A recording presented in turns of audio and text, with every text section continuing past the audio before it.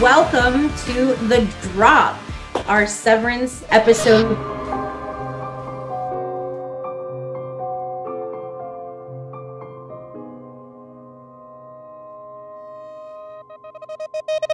We are here today with production designer Jeremy Hindle. Welcome. Thank you for being on. Thanks for having me.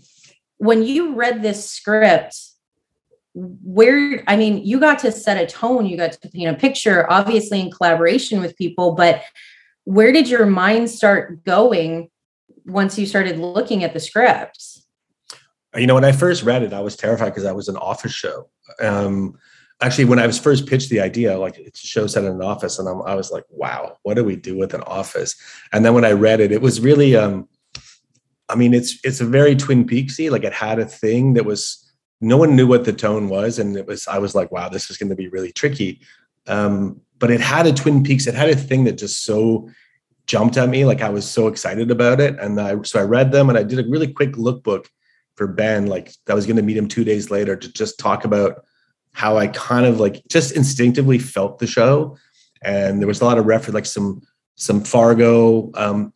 Some images were at the beginning were just this little person in large frames. A lot of it was about framing. And then some designs of building from the 60s, 50s, 60s, like really spectacular workspaces before the 80s when people started bringing their home life to work and sort of transforming the office space. And, when HR took over and it was like, no, you stay here longer and bring your family and put some plants in and live here. So it's more like offices based on that. And then Playtime, the movie Playtime, really, Ben and I were like, I mentioned Playtime and he was like, oh my God, exactly. I had some of the reference in it, which is a 60s film by Jacques Tati. And every set is fabricated. Everything is slightly false. Like a lot of the extras in the background are cardboard cutouts. Like it's all intentionally designed that way. And it just felt like the show instantly had to have this really succinct vibe on its own, like a really particular, pristine visual, especially the underground world, especially like what would it be? It's also because Dan wrote something that was so interesting because it's experimental, which means I could experiment on the characters and the actors. So it gave us all kind of a license to play with everyone. Like it was a very Playtime thing.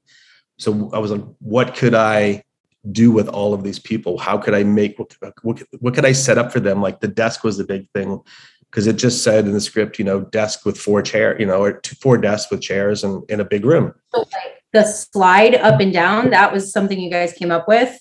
Yeah, I'd done so many desks in my life and usually they're really hard to shoot around the dividers. And normally I always build them and cheat them lower. And I was like, wait, what if I think they should be interactive. Like as soon as I knew John Turturro was in it, and I was like, oh my God, he's going to have so much fun. What can I give these people something to play with? Because they're really there just looking at numbers. And so I kind of just wanted to build this desk that was interactive for them, that they could control it and they could just push it down with a finger or push it and it would come back up like really, really gently. So some of the design came out of what I could do to the characters because they're rats in a lab. What do we want to do with them? How do we want to play with them? And then also, how much is it fun to watch? It's just the experimental part of it and like colors and how it was, what is comfortable, what's not comfortable, how the hallways go forever and how at the beginning they're narrow. And as the farther you go out into the world, in their world underground, they get wider and wider and wider. So it always feels like you're going through different spaces. I mean, I first asked Dan, one of the first questions I asked him was, how far underground does this go? This maze or this? And he said, oh, for miles, like underneath the whole town. It goes like for as far as you can imagine, which was so fun. And then there was, how to create like claustrophobia, how to make you feel like it's also some of the design too. Like it's like when you're watching it, you kind of feel like you're with them. Like you feel a little bit confined sometimes. The break room was one that I love. Like, it was written that, Helly's watching something on a monitor. And I was like, what if she's at a table and it's projected onto her face? Like I want to see it burned into her face. Like she's looking and reading off this glass screen and the images are right on her face, like being, permeated into her skull while Milchik watches her. And the nice thing is he can see her, but she can't visually see him through it. It's just too bright. So it was just sort of, and they were just fun things to do. Like how much more can we visually make this story interesting to watch and infer things. So, beyond what the actors are going to say. So even like from smaller details, like the finger traps and the cube that lights up, was that in the script, or were those? That's Dan. Those are in the script. Like Mark, that's one of the first things I laughed when we all were like, we had to order some test cubes because we had to see them. We took a picture of Mark or Adam Scott. We just took a picture of him and sent it off just to see, and it came back and we couldn't stop laughing. So no, all those little things like the watermelon party, the waffles, that's all Dan. That's in his head. Like what the fuck? Well, and even the hallway, like as they walk and one light comes on after another, like between that, which is almost like continuous. And then anybody watching, obviously, spoiler alerts, hardcore here, but the episode where the wellness person is going down the hall, and it's just this long, dark tunnel. I mean, like, huge Twin Peaks fan here. And so for me, at least, I immediately felt like this was another Mr. Robot for me, because there were so many different threads and there was so much specificity for each character and what was coming out in them from not just their histories, but how they remembered their histories and kind of the little dangling threads. But then, I'm excited to talk to Jess too, just because of how certain angles were shot and the inferences that can be made. But like, even the difference of their lives for when we see Adam Scott, his Audi at home, it's honestly not much different from his innie and kind of the calm, sterilized environment that he was in. But then when you go with Irv home and to his environment, and it's like hard punk metal, whereas his innie is very compliance oriented. Like, tell me how you kind of I don't even know how you get into Heliar without spoilers, but like. Well, I mean, a lot of that is actually Dan's writing too. That's kind of each one he's written. And, Cobell has multiple personalities. At one time it was up to, I think we were talking about, there was 5 of them. I mean, some of them they'll have, it's just Dan. It is. I mean, Mark's is interesting because the lighting he's always quite dark, and he's quite, he drinks, he's quite depressed, he's quite sullen, he's always very, so that's the main contrast, is that it's just, he's very dark. When he sees Petey as their Audis, how did that kind of change? How did you like put him in an environment where so much of it was early communicated? Like, obviously the scene at the gas station where that's kind of the end, but he's in this dilapidated like greenhouse, and then he's in Mark's basement. Especially when he was in Mark's basement, there's just a lot of texture and inferences that could be brought out from what is going on inside Mark, but then obviously how Petey just naturally fit in there. What was that one? Mark's was interesting because Mark's house is completely empty. Everything's in the basement. He hasn't unpacked any of it because he can't handle not having his wife. So it's literally all there. Like upstairs, he has a table, chairs, a lamp, and maybe a fish. And he really, it's funny. It was written like that. It's all downstairs, and you're surrounded by his life when you're down there with Petey. Is super interesting. And that's when you start to, see some of the little eggs that come out. Mm-hmm. Heliar is wicked. It's just, I mean, to begin with, like, there's so many layers there, because I also want to talk about like the replica of Kier's house just being underground there. Yeah. And, her innie is so very well put together. Like, there are even costumes that I see that I'm like, that was tailored within the millimeter of her. Yeah. That there's so many things that I feel like anybody could normally assume, just from that visual representation, but how much of that was kind of discussed, any continuity between whatever physical representation she could be, and then also walking into Kier's house and then into the finale. Like, was there any kind of buildup or Easter eggs, or if you will, for that? I mean, that's probably more. Are you going to interview Sarah for this? You should, because she's amazing. The costume designer. She's fantastic. And what's interesting thing is Sarah's job was to interview Helly introduces all the new colors to the show. So basically you're like, in MDR, you're green and white, and that's it. It's green floor, white walls. And every time Helly comes in, she has new colors. And she's the mood instiller. Like, she's the one that, can really bring something quite magical to the show. And it's a lot of it is her and her wardrobe, her hair. She's definitely, how special she is all the time. Tell me about some of the exteriors. How did you guys find, and forgive me, I don't know where all you guys shot, but like always that opening with, like, to me, what looks like the PDX in Colorado, like the underground, prison, and it's set up to look like an office environment, but that to then even the birthing centers and things like that. What were you guys looking for? Kind of, how did you go about finding those places? I mean, when we first started, it was there's a place called it's in Illinois. It's John Deere's headquarters, which was designed by Eero Saarinen and Ken Roche, which is like the most amazing. It's John Deere, yes, tractors, but the taste of level of that office is mind blowing. So I had that as my original reference for the interior for some of the stuff, because it was so pristine, and Ken Adams was an amazing interior designer, just had the right feel. And then when we shot in New York in the Bronx. I live in LA.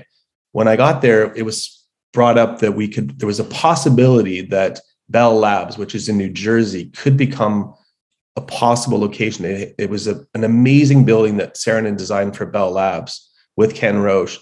And, thousands of people work there. They designed the microchip for the cell phone, the first satellite, the first rate. Like, they developed so many things there. And it was a whole community-based office. It's massive.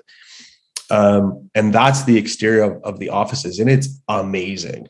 So we saw that, and that was kind of the base for, it just worked for the exterior, and the interior was it had the scale of the company of Lumen. Like, how big is this place? This place is, he's very an Elon Musk / Steve Jobs kind of character. That's the whole company, is when you have this kind of cash flow, what you can get, what you could do is pretty funny.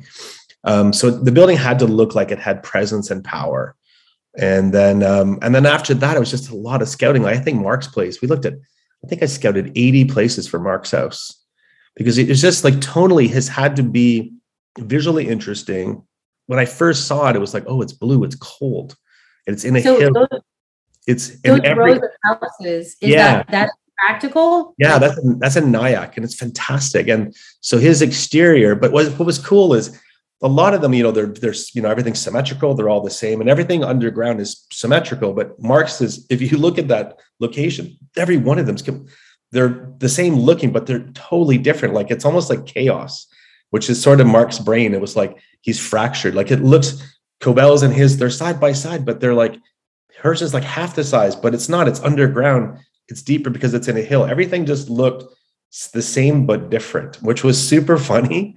And it also had the spectacular view of the river and stuff. So we knew we could replace the background. So he'd always have a view to Lumen. We'd build the town in visual effects in the background with the water tower and stuff. So but it was instantly, when we saw it, it was like, wow, this is it. This is Mark. And it had all the things that made it feel like corporate housing that is designed for someone. Because once again, this is all experimental. Like, everyone in that building, in that facility, could be another test subject, that they're, another severed person or whatever is going on.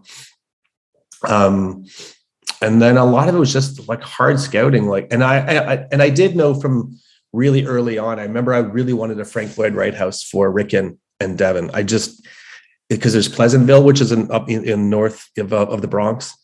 And I just felt like he was the perfect pretentious person that would have a Frank Lloyd Wright house. And so we went to scout Pleasantville, and it's a neighborhood of like 80-esque, very Frank Lloyd Wright houses or his descendants. And we saw one amazing house. We saw 3 that were spectacular. And the original owner still lived in one. He was 26 when he commissioned this building, his house, when he commissioned Frank Lloyd Wright himself at 26 years old to build his house that he's lived in for 70 years. And it was funny because he also worked at Bell Labs. Like, everything kind of clicked and went, wow, these are the same people. But I also knew their place had to be really warm. and once again, pristine and like, because they're so pretentiously perfect. It's so funny. So it's, just lots of legwork, a lot of hunting. Well, you mentioned VFX and for the town, and as a post-production house, I'm a little obsessed with that. Like, there's just so much anymore that you would have no idea is VFX. I want to start with a little bit of what I would think, obvious when they're coming down or going up in the elevator and they morph, that's some camera tricks, VFX, but how did you shoot things like that? Or the hallways, were the hallways extended? Were those like set extenders? What were some of the VFX that just, the elevator was amazing because the elevator is practical. That's a robotic rig and it's a camera move that's like 20 feet in less than a second. So it's actually all optical. There's no visual effects in that shot. It's a great shot. That was just playing around for like a long time. It's because it was like, what's the most subtle, like, how do we know that he's going through this? And it's like, what's this? And it's so subtle, but I mean, it's such a long optical move. The hallways, we built hundreds of feet of hallways, but there's always set extension at the end of each. And to switch some of them out, they'd always pop a white. I made it that you could click out a white wall and always add green. You could always add, you could always extend anywhere we go. But we definitely built on one stage. Must be 200, 300 feet of hallway that literally interacts through a lot of the sets. Like, it goes around MDR, it passes by the break room, it passes by wellness, it connects to the boardroom, it connects to the observation room, the hall staircase. So they were all kind of connected to it, but they also have a lot of jags just for absolutely no reason. Like, you can go down 20 feet and it goes left. It only goes left for 5 feet and then it goes again. And it's so you can constantly feel like, and because a lot of these scenes were sometimes they're 2 minutes long of Mark walking or them talking. So a lot of it has to be practical, but you could turn a corner and then we could but I'm like, sometimes you can make that hallway look like it's a mile long, which obviously you could never do. So a lot of it was just augmentation, a lot of visual effects augmentation, a lot of cleanup. Like, the exterior of Lumens has a lot of trees now because it was built, 50 years ago. And they've sold a lot of the land off. So there's houses everywhere. We stripped it all the way to what it would have looked like originally. I wanted most of the trees taken away because they kind of obscured a lot of the facade and the glass. So there's tons and tons of cleanup, a lot in every shot. And painting on all the cars, because we were really particular that the cars had to be, I didn't want any reds. There were certain colors we never wanted to see in the show, especially on, in those environments. It was always like, and also nothing new. Like, the cars, like Cobell drives an 82 Golf and he drives an older Volvo, and everything wanted to be slightly like, I don't really know the time period of this exactly outside. The phones, everything's like, Petey's got a flip phone. Like, we were trying to play with it, that because sometimes those things really peg me and they make me think about something, especially in, like, say 5 years, if you watch this, you're like, it dates itself. And I wanted it to really be dateless. Like, you could always watch this and never really think about when it's not that relevant. It's contemporary, but you don't care. And I like that about it, but the aesthetics. And it's also, some of it you get to pick because you like it. Yeah. Like, oh, I like the shape. I like the look of that. And I think that's a great character. And just helping create characters for the characters is fun. Well, even skipping ahead to like the overtime contingency and that like machine room, if you will. I mean, that looked practical, and that looked like a lot of, bells and whistles to kind of construct or do, or like, right. Where did that come from?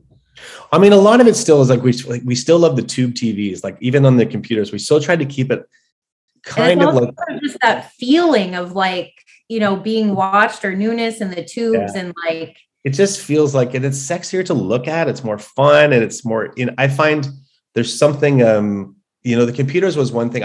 What I thought was originally too, was everything has to be designed and built by Lumen Undergrounds, because no one really can know what they're doing. If they were ordering from Amazon every day, everyone would be like, wonder what they're building there.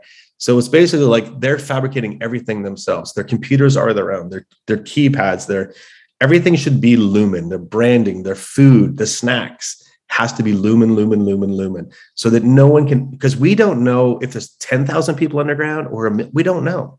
I don't even know. So it's sort of fun if you fabricated all of that, and the one thing I loved too was like the computers were a great one with the screens. It's a CRT screen, but we also made it a touch screen. There's a way you can put a filament on it. You could touch it and control it like a new monitor. And the keypads are interactive. We built those, and we built the program in the computer that you can control it. You can actually move those. You can do stuff. So the actors each had their own way of wherever they wanted to do it. They were in it. They could do stuff. And a lot of that was like, one, it's fun for them to watch. It's fun for them to play. But also if someone ever came out in an episode, they're like, I work at this computer. If you had to explain to somebody in the real world what you were doing, no one would believe you. Be like, it doesn't make sense. So it's sort of like trying to create things that were not plausible, but plausible. Do you know what I mean? And so we had so many ways of playing in this show that you don't get to do that. You never get to do. And it all comes down to the writing, that it's an open door always. Like there's no, like every show I've ever done, we always make rules, and we made rules in this, and then we broke every one of them because there are no rules in this show. You could be, your best friend could be your lover underground. Anything can happen down there, which was so hilarious. Yeah. Well, so did you have all 9 scripts before you began creating the world with them, or no? No, I mean, I knew I knew what the shows were going to be in each episode. I knew, but I knew like, but some things I knew episode 7 was going to be a dance party, but I didn't know. So I knew like I had to design a set that would eventually have to have some interesting lighting effects in it. How does the ceiling play? Like a lot of it is like, the ceiling is like a reverse dance floor. It just is. It's sort of like it's Saturday Night Fever upside down. And so we knew things like that, but some stuff changed a lot, changed definitely as the writing went on. I'm trying to think now, like, yeah, I knew the general rules and scripts, but no, things always change as they do. I mean, how many of you were just sitting around playing the Stanley Parable and seeing what kind of craziness you could get into and how it all ended? Everyone. Everyone. It's funny, like, because the way the show was done, I designed most of it before and during COVID, the really big parts. So I wasn't really there when they shot a lot of it because I didn't return because I couldn't go back to New York. So some of it's even a surprise to me. It's so funny how it changed. But it's the language of the show and the tone really, it was funny because even they had this Q&A on the weekend and I heard all the actors talk and everyone's word is tone. What is the tone? Everyone read it, what is the tone? And it's really the collection of all these people that came, like the tone of how to make it as odd as it is and as fun as it is and playful. I mean, the score, the composer did an amazing job. The sound is amazing. Like, there's all those things that blow me away, even after I've done my thing, and then the actors and the wardrobe. And then you hear the sound design and see those opening credits. And it was, it really is one of the best I think I've seen in years where everyone really got the show and it worked, which is just rare. Everyone can get the show and push it, but sometimes it's just, the chemistry doesn't work. But this one, the chemistry worked. Yeah, that main title design. Oh my God. Yeah, he's a guy from Germany we never met. I only dealt with him by email. We found him online. We loved his work, and we sent him an email about doing it. And then I sent him I made a little lookbook for him as what the show was to look like. And then he created that. It was so beautiful. It was amazing. So cool. I've always done lookbooks that it's everything as it comes in gets locked into the book. So there's no, like, I didn't know that, or, oh, I'm surprised. Oh, there's no surprise. It's right there. It basically shows early reference to all the drawings, to all the layouts, to the ground layouts, to all the package design, the computer design. From beginning to end, you can just see how the show was that book. It just is. And you really, everyone, the nice thing too is everyone on the show that's like wardrobe, everyone that's working on it can really start to, it's really connected. And I think the book really helps with making sure that everybody's on the same line. The lighting, everything's in the book. And you can really, with all the different, we had 4 concept artists who just worked for months and months and months. There's so many drawings. A lot of people come on to shows and they just don't know what it's going to look like because they don't have that access to those. And it costs a lot of money because, it's a lot of money to put that together, and crew. And so but it's definitely, for something like this, it's so strange. Like the sets were so particular. I don't think you could do it without this kind of visualization. It really is like a massive previs for the whole look of the show. Well, I was actually just going to ask that. Did you guys do previs like in a game engine or anything like that? I didn't do any of Unreal on this. I definitely will, hopefully on the next season, do some Unreal because it's so helpful. And it's getting a lot more accessible. I'm not sure how many people know it yet or have learned it. No, we do that for Ted Lasso, the Umbrella Academy, for like a bunch of different ones. And it's been really interesting for us to see, like, we have some people where it's like, we just want it for stunt coordination and choreography. The Umbrella Academy is very heavy on tech viz because they built the academy and then could LiDAR it. So they can like take out columns, or they can, figure out which camera for which one. And then for Lasso, it's all about cameras and movements of how to capture things from where, and also how to combine different set pieces to look like they're in the one place. I mean, it's the future. And I think it's just economically, it's so helpful because we all have such there's the bag of money, and it's just so nice to not have to burn the bag of money. The 5 years, even 2 years ago, you would have had to do stuff and everyone would have changed it. They'd walk in and be like, can you make it smaller? Can you make it, like, everything in it is drawn and digital, and you get to be, and I'm a fan of models. We still build practical models. We built a model of every set, and it's the best way to have a conversation with anyone, especially when you're building on stage that many sets. There's stages and stages of sets. There's the gaffer, the grip, everyone it's the easiest way for anyone to understand the size of it. You see people like the MDR, you see this huge model with and here's little people in it. Everybody immediately understands the scale, which scale is the most important thing in my job. And to me in filmmaking is scale. And so, yeah, they're definitely, illustrations. I totally believe in Unreal. I think it's amazing. And then, and still old school models, which a lot of people don't want to spend the money to do. They're not that expensive, but they are so practical because you can carry it into an empty soundstage and go, this is what we're building in here. If anyone can't understand that, they shouldn't be in film. Because it's literally a 5-year-old. It's like, it's so easy. It's tactile, and you can't say, I don't understand. It's right there in front of you. It's such a great way to work. Can you tell me anything about the Heliar elevator sequence? And like, I have to imagine there were conversations about that, and because obviously then everything comes with the warnings, and when she's gonna die, you mean the one she hangs herself? Yeah. Like, how did you guys? It's obviously written like that. I thought the funniest was that I wanted the doors to be in the walls. You never really saw the doors. That they wanted to, like, there's always like the Get Smart version of doors. And I remember, like, I wanted the doors to just be in the walls, and they come out like this. Like, but they're embedded into the walls. And then the red lights go on. Like, it was also just visually, it was such a great way to play in that set. Like, it was huge. But terrifying. It's it's a crazy scene. I mean, that was Grainer, like, to that point. I remember that was, to me, one of the most striking shots when you see him round the corner, and I was like, there's corners, there's corners, but like, he just came out of what was like flat and charging down the hall, but in slow motion.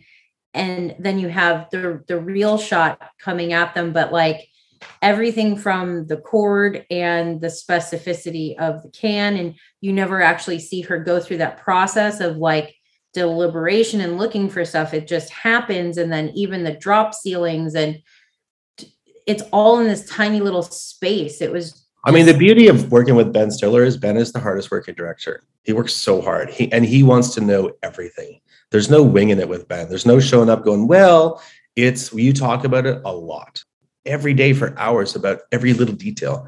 Ben cares about the button that's on a shirt. Like, he cares about the stitching. He cares about everything. So a lot of that's it's just hard work and communication, a lot of communication. Here's a great little thing. I didn't know this. Helly told us a great thing on Saturday night at the Q&A. I didn't know this. So when she has to, she threatens to cut her hands off with the cutter, the paper cutter. Yeah, cutter. I guess she's terrified of paper cutters, so she couldn't do the scene. So they had, so what the props people my props master, who's amazing, she actually had one made without a blade on it. So she could carry it around at home and everywhere she went to get used to it. And they asked her to name it. So she became friends with it so that she could learn to cut her ass.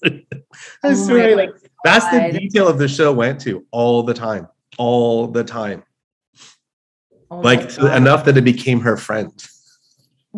I mean, the way she holds it and the way she presents herself at that desk, like, yeah, they looked pretty cozy and she looked pretty committed. So not funny. Like, that's like, that kind of stuff is just what this show had everybody's attention and the same dedication of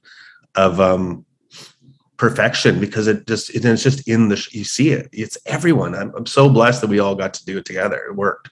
Yeah. Okay. Speaking of, and I hope this is as exciting as I feel like it might be, but can you tell me about Christopher Walken and all of the paintings? Like, did you get to have a part in that? Like, was somebody actually painting these paintings? Like, the Irving paintings? The MDR, or sorry, the OND ones.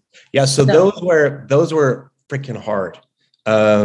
So originally, those are all in the script. Dan wrote insanely detailed versions of each painting is so specific of what he wants to portray and say. There's no winging it in the art at all. The look of them, there was no description of what they look like. It was just what's happening in the scene. Kier in a cave with the blah, blah, blah, blah. And so we really started off the beginning, which was, okay, what do these paintings look like? What is the style of each one? What's the lighting of each one? Like Jessica the DP was really involved. We all talked a lot about the paintings. And then I used a digital artist in New York called Hugh Sikote. And he's a concept artist, but the fastest way I've done paintings a lot. And you can't do a real painting and wait to see what it looks like. It would take you 5 years to go, yeah, everyone agrees on this. So we did them all digitally during COVID for about 3 months. We were all remote. And we just, every day he would do revisions, and 6 of us would talk about them. 8 and Dan and Ben. And it was about, okay, in 3 seconds, does this tell us what we need to know? But also later, when people freeze frame this, does it tell them a lot more? There's a lot of story in them.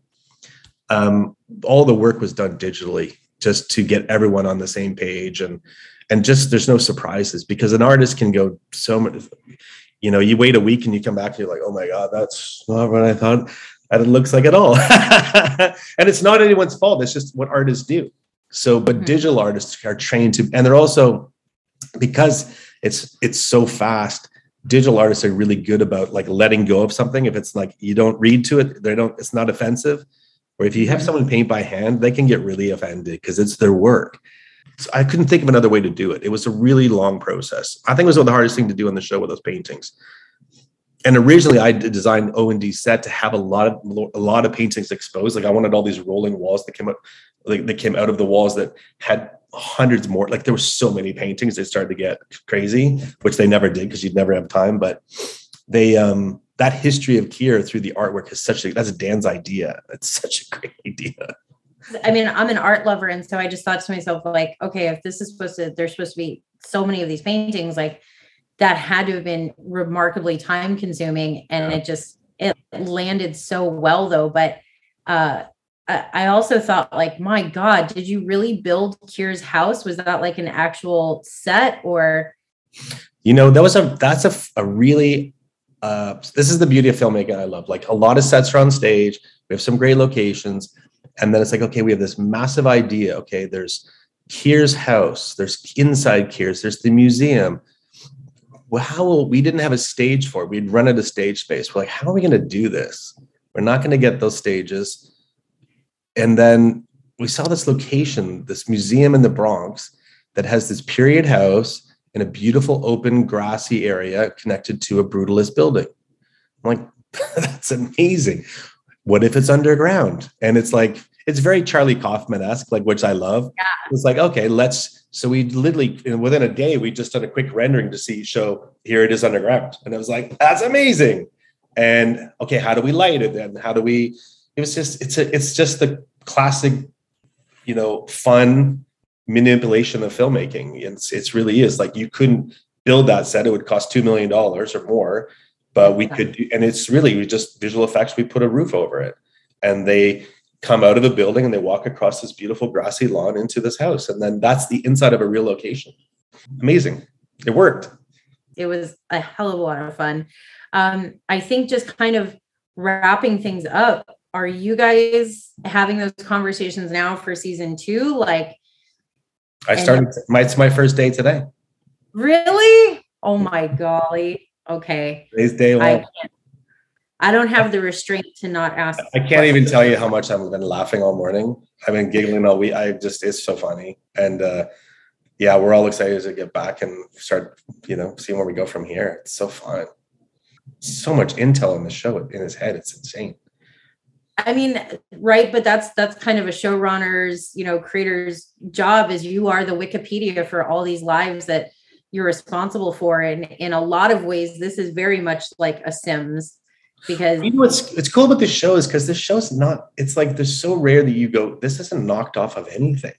Like, it's so crazy original that and then you ask him a question and he's got 9 different ways to go. It's like, and he's already thought about it. This is 10 years he's been thinking about this show. He first started writing in 2013, working in the basement of a garage door store in Orange County underground. He worked in a company where he wrote this underground, thinking about, how could I not be here and remember that I had to work here? And that's where it started. But he has all these, like, you can ask him anything and he'll be like, well, maybe this or this or this or this or this. And they're all hilarious and fantastic. And the way they link together, it's unbelievable. Like, he really is. I asked him one of the first 2 months, I said, Dan, you got to draw me a map of the underground. And don't draw a map that you want it to be. Just draw what you think it is in your head. Just sketch it out like really rough, and don't just. And it was hilarious. It was a maze. It was like circles, and it was absolute chaos. And it's like that made the show so interesting for all of us, that we could really go, wow, he really knows it all. It's crazy. I do my best as a host to not ruin things. I think something like this is absolutely a Rorschach in the cultural zeitgeist. Like, it's going to be what you say it is. Yeah. There's for sure the intentions that everybody is putting forward, but in something like this, something like Twin Peaks, something even like Mr. Robot, a lot of it has more to do with what you're taking away. Right. And the choices that you guys make to deliver a piece of artwork like this, they're incredible, but also it's up to you. These are the people you're investing your time and energy into. For me, and for the last 5 years, I've heard from so many producers or shows or interview, and they're like, it's everybody just watches this on their phone. It's not that important. This doesn't have to look. Do you really have to build that? Do you really have to? And I'm like, it's what I do. I'm a production editor. Like, my whole life, I can give you a million references of why is Blade Runner the best looking thing ever? Because it's dedication to its look. Why is Alien 1 spectacular? Because the set is spectacular. The cast, but the set is mind blowing. So people, if things that have to last, they have to have visually, they have to be really, really fucking good. And this was the time when it's like when Ben and I met and I showed him the book, and he immediately attracted to him. Like, oh my God, this is the right person to do this with, because he's the same. He wants the same thing. And it's really hard to get, even the first season, it's really hard to push people, studios, everyone to be on board that this got to be amazing. And now I think, thankfully, this show I've done more interviews for than I've ever done for anything I've ever done, because people love the show. They love the look of the show. They love how they felt about the show. And I think that's just, hopefully that shows, there's a lot of great looking shows, but there's a lot of not great looking shows. And I hope it helps that everyone realizes, what, your game's got to be higher. And people can do it. They need the money to do it. They need the time to do it. And they need the support to do it, because it's what we as viewers want. We want this stuff. I mean, this is the exact example of put money on the screen. Yeah, absolutely. It was not cheap.